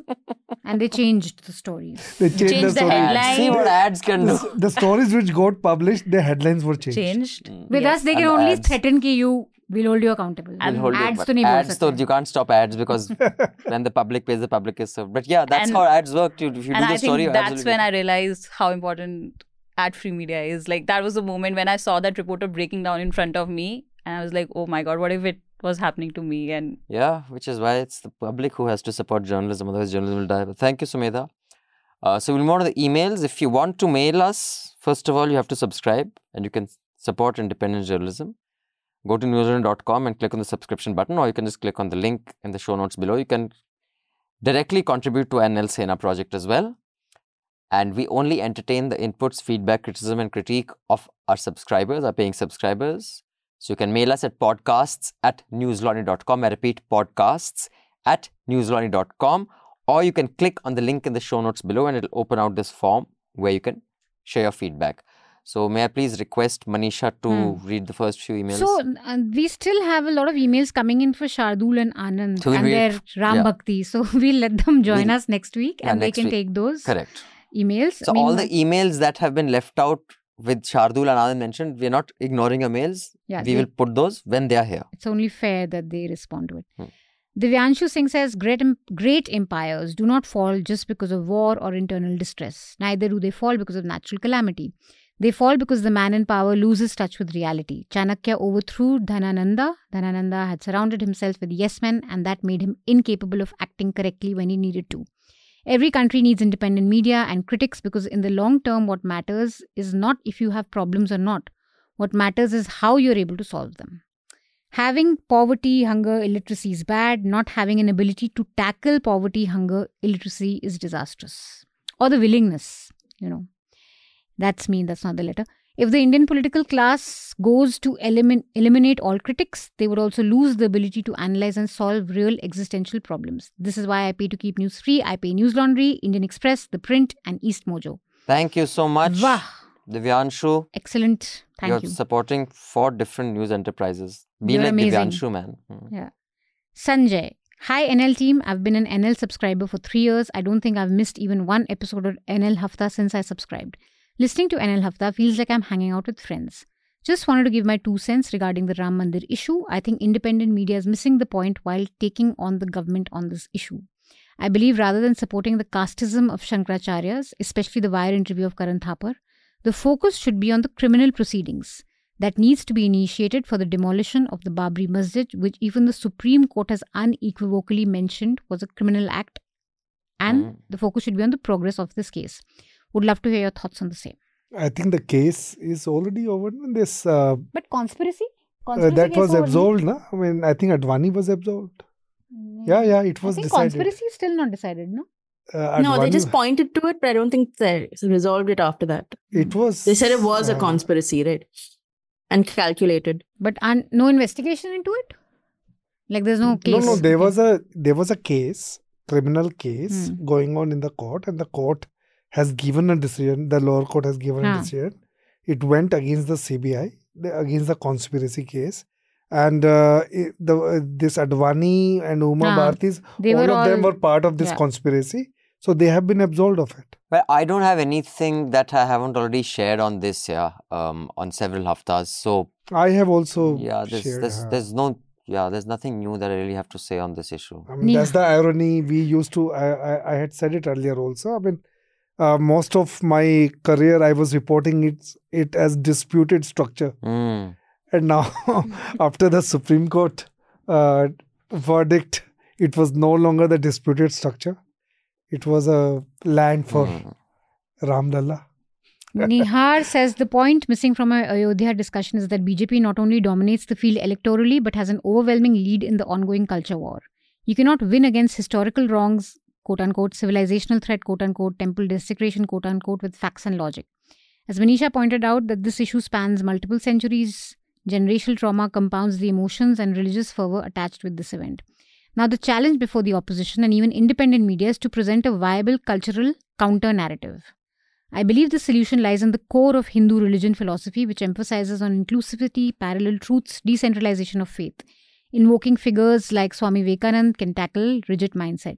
Acharya Prashant would be the best person to speak on this topic. Manisha, Anand are my favorite members on your show. I wish Manisha and your afflicted staff members, Jayashri, since you were also afflicted 1 week I'm sniffing ago, now. a healthy and speedy recovery. See, Thank you. Nihar, your good wishes worked. They're both healthy and happy and back in the Hafta.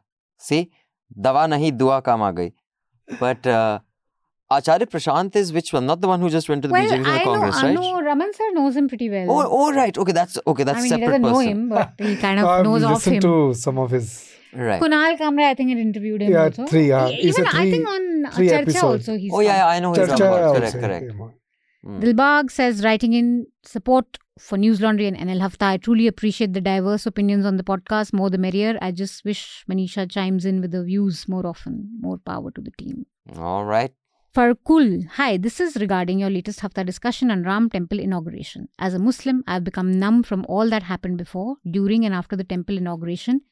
Be it the communal clashes, demolition of 600-year-old mosque in Delhi or Gyan Vyapi temple case. Just a memory from my childhood flashes, where in a magazine I saw a beautiful big Buddha statue carved on a whole mountain in Afghanistan and Taliban utterly destroying it with RPGs and destroying other Buddha statues and monasteries in Afghanistan. I was utterly shocked and unable to understand why are they that happy to destroy a symbol of civilization and erase it completely.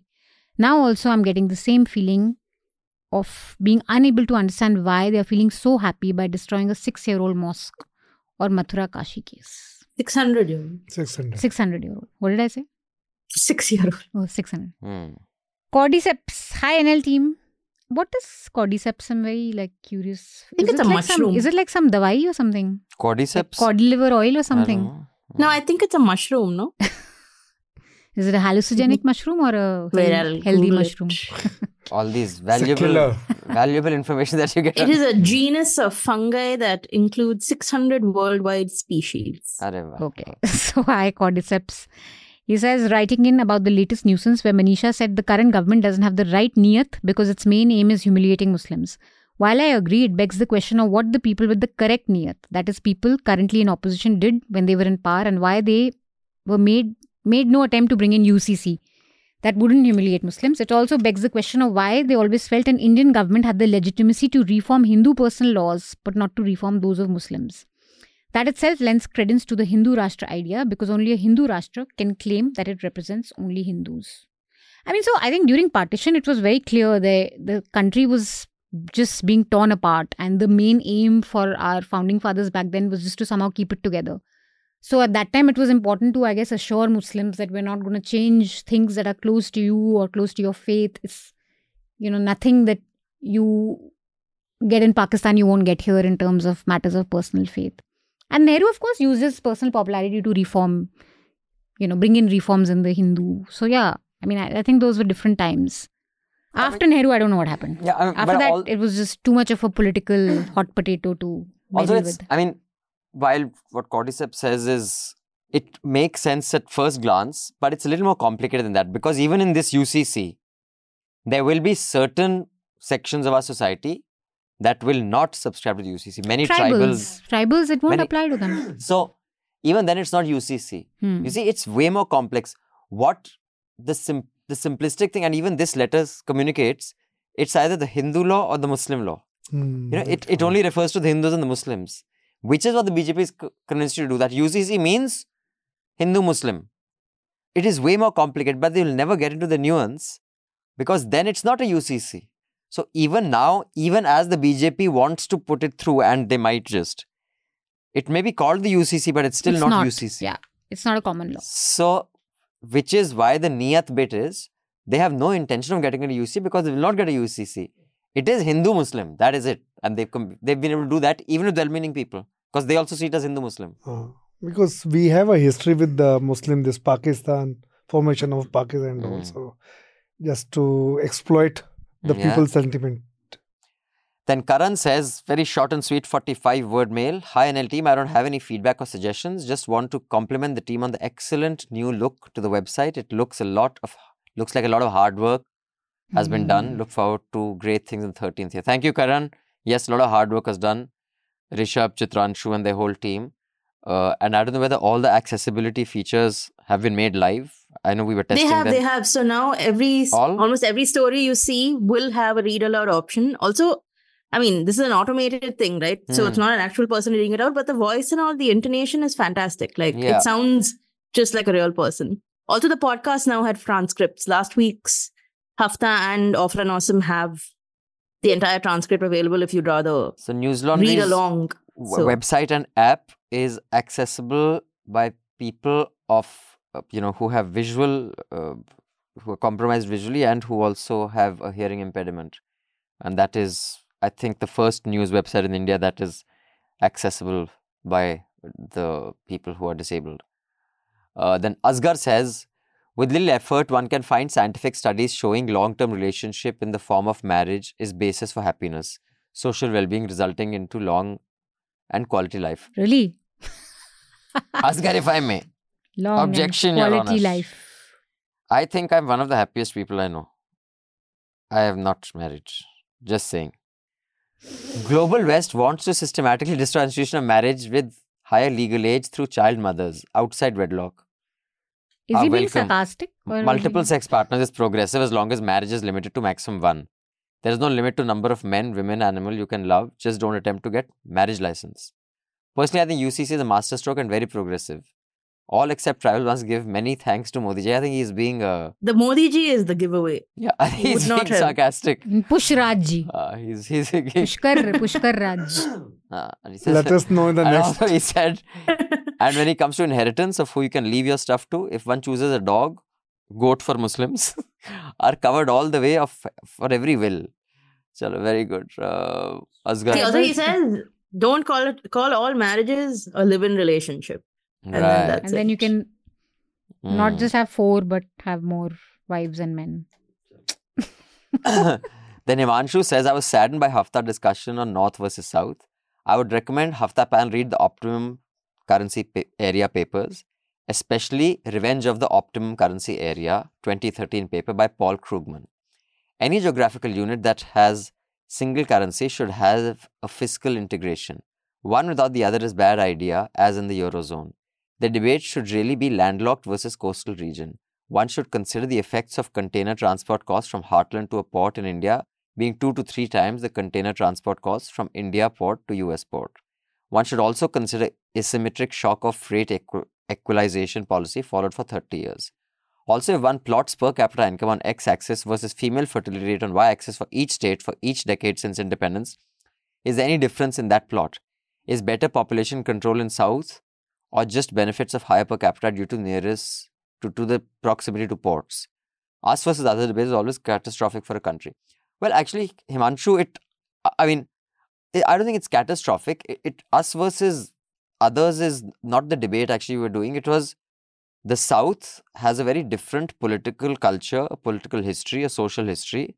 Their their movements on reform movements were by people who still have a major presence there in the cultural context and in the psyche of people, which is why the uniformity of idea that is possible in the North is not possible there. So, and sometimes that is the only bulwark is the right word between a complete homogeneous autocracy is that. So it's not us versus them and I think no, he's talking about our last Hafta's. But what we said last Hafta is that I wasn't there. What was that about? North versus South divide is usually built by the BJP itself to sort of make talking points. And then because also it's not about North versus South, it's about states governed by the BJP and states that are not governed by the BJP. So that was the very specific sort of topic. We also didn't believe in North versus South. No, I don't think so. Yeah, but also I don't think there is the equivalence of Eurozone versus and India is very different. For example, they cannot determine their currency exchange rate. I mean, Belgium will determine that.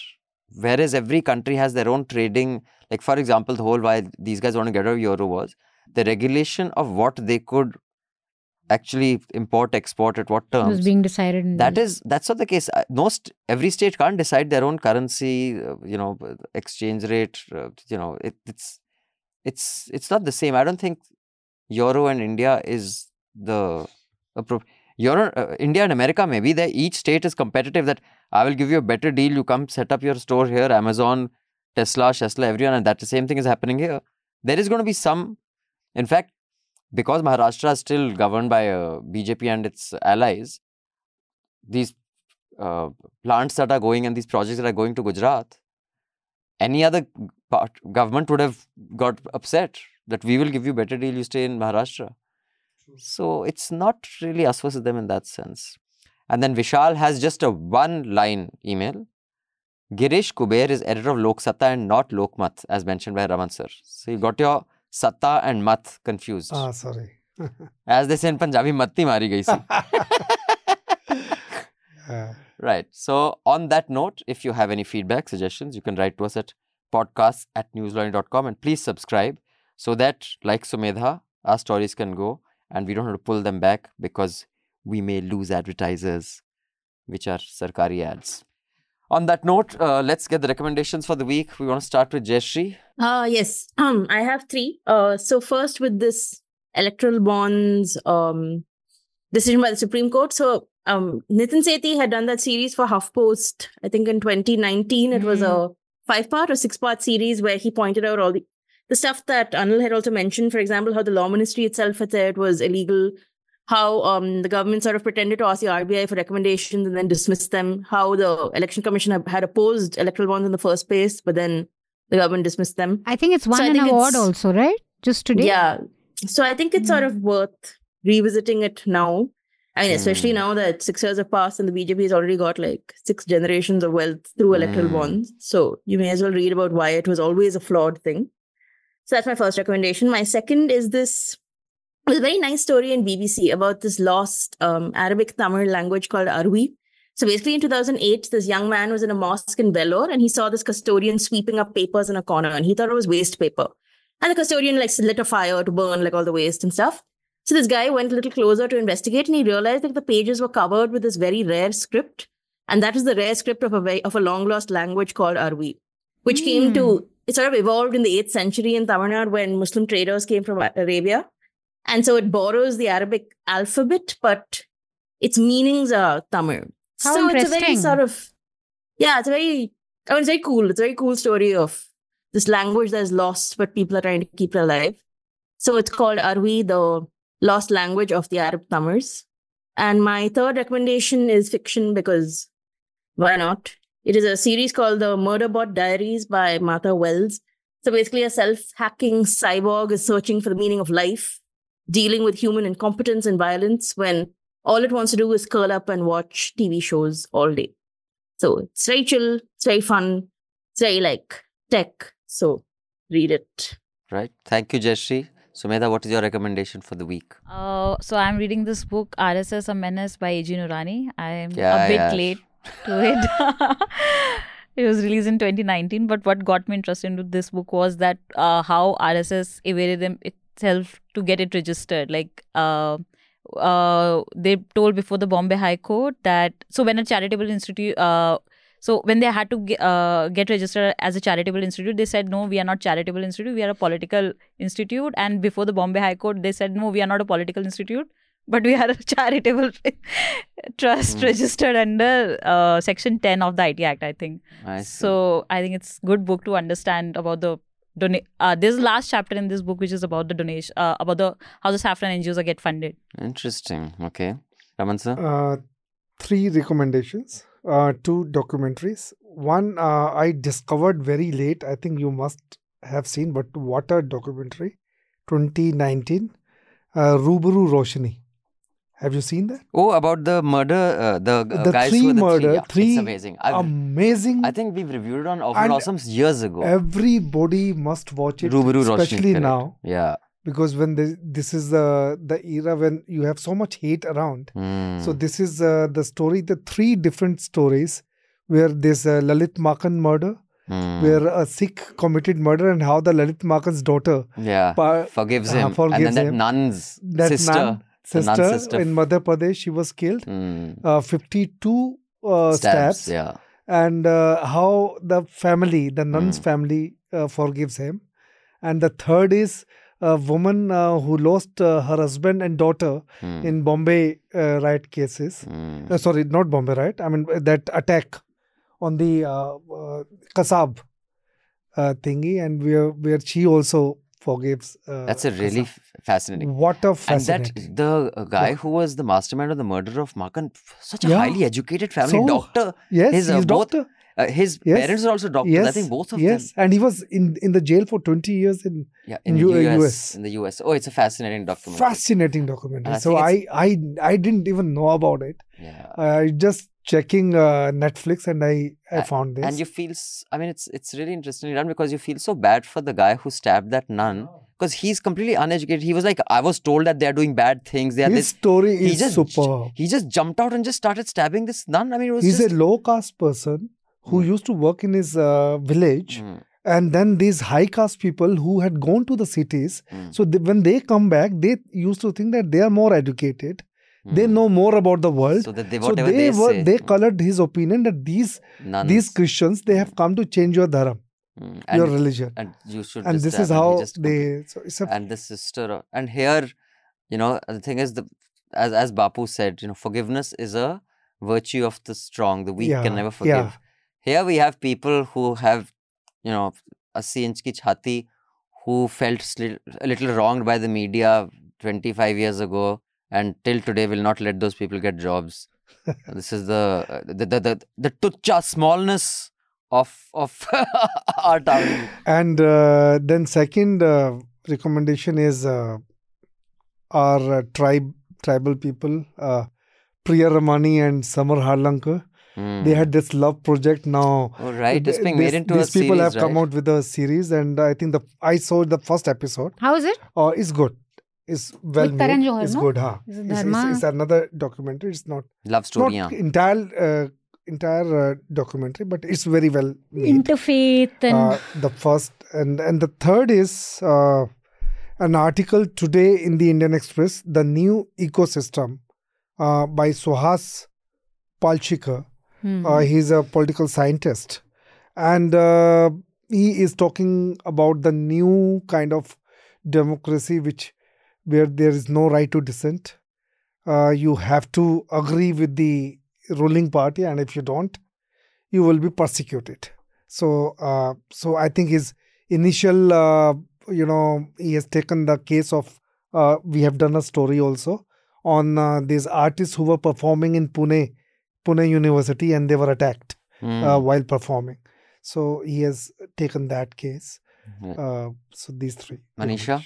So, since MSP is so much in news, you have to read Vivek Kaul's deep dive on News Laundry on this very topic. It's a very easy read. It'll really equip you with the basics that you need to know about this. And he also goes through various options that can be exercised. Harish Damodaran's piece in the Indian Express also on the MSP law, how would such a guarantee work, is very good.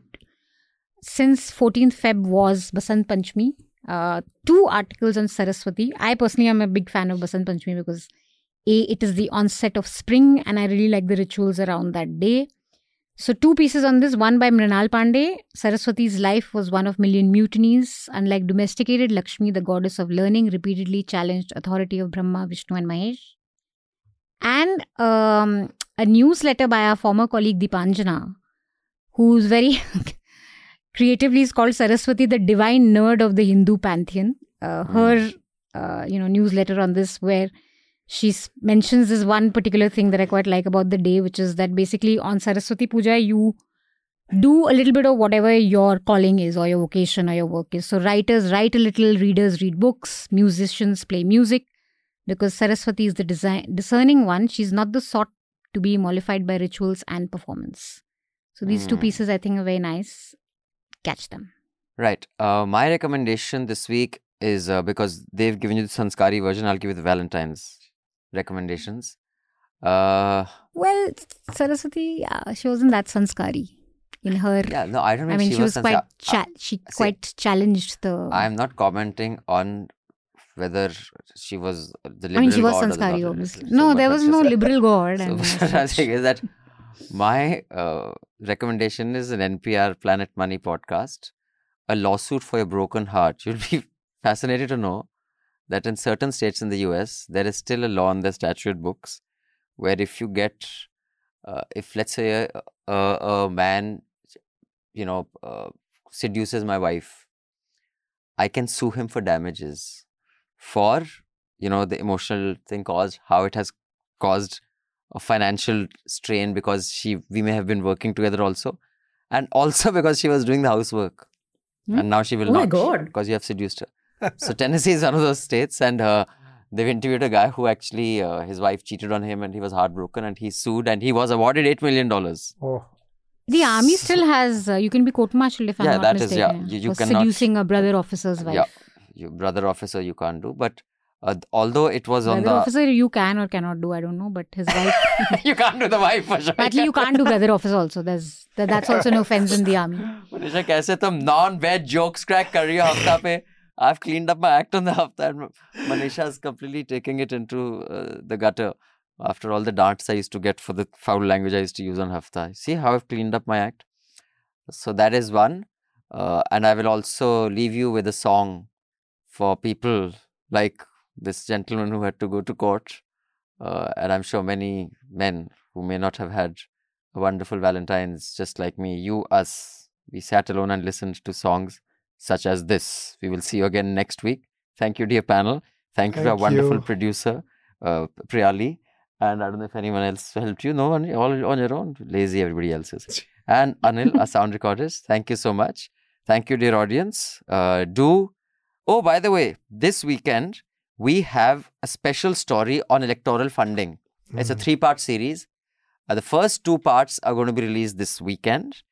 You have to be a subscriber to get those. And the first one will go directly into your inbox. And you have to be a subscriber to read the second. At a time when this whole electoral bond issue happened, it is a fascinating story about who donated, why, how, etc., etc., etc. On that note, thank you, Raman sir. Thank you, Manisha. Thank you, Jayashree. Thank you. Have a great weekend.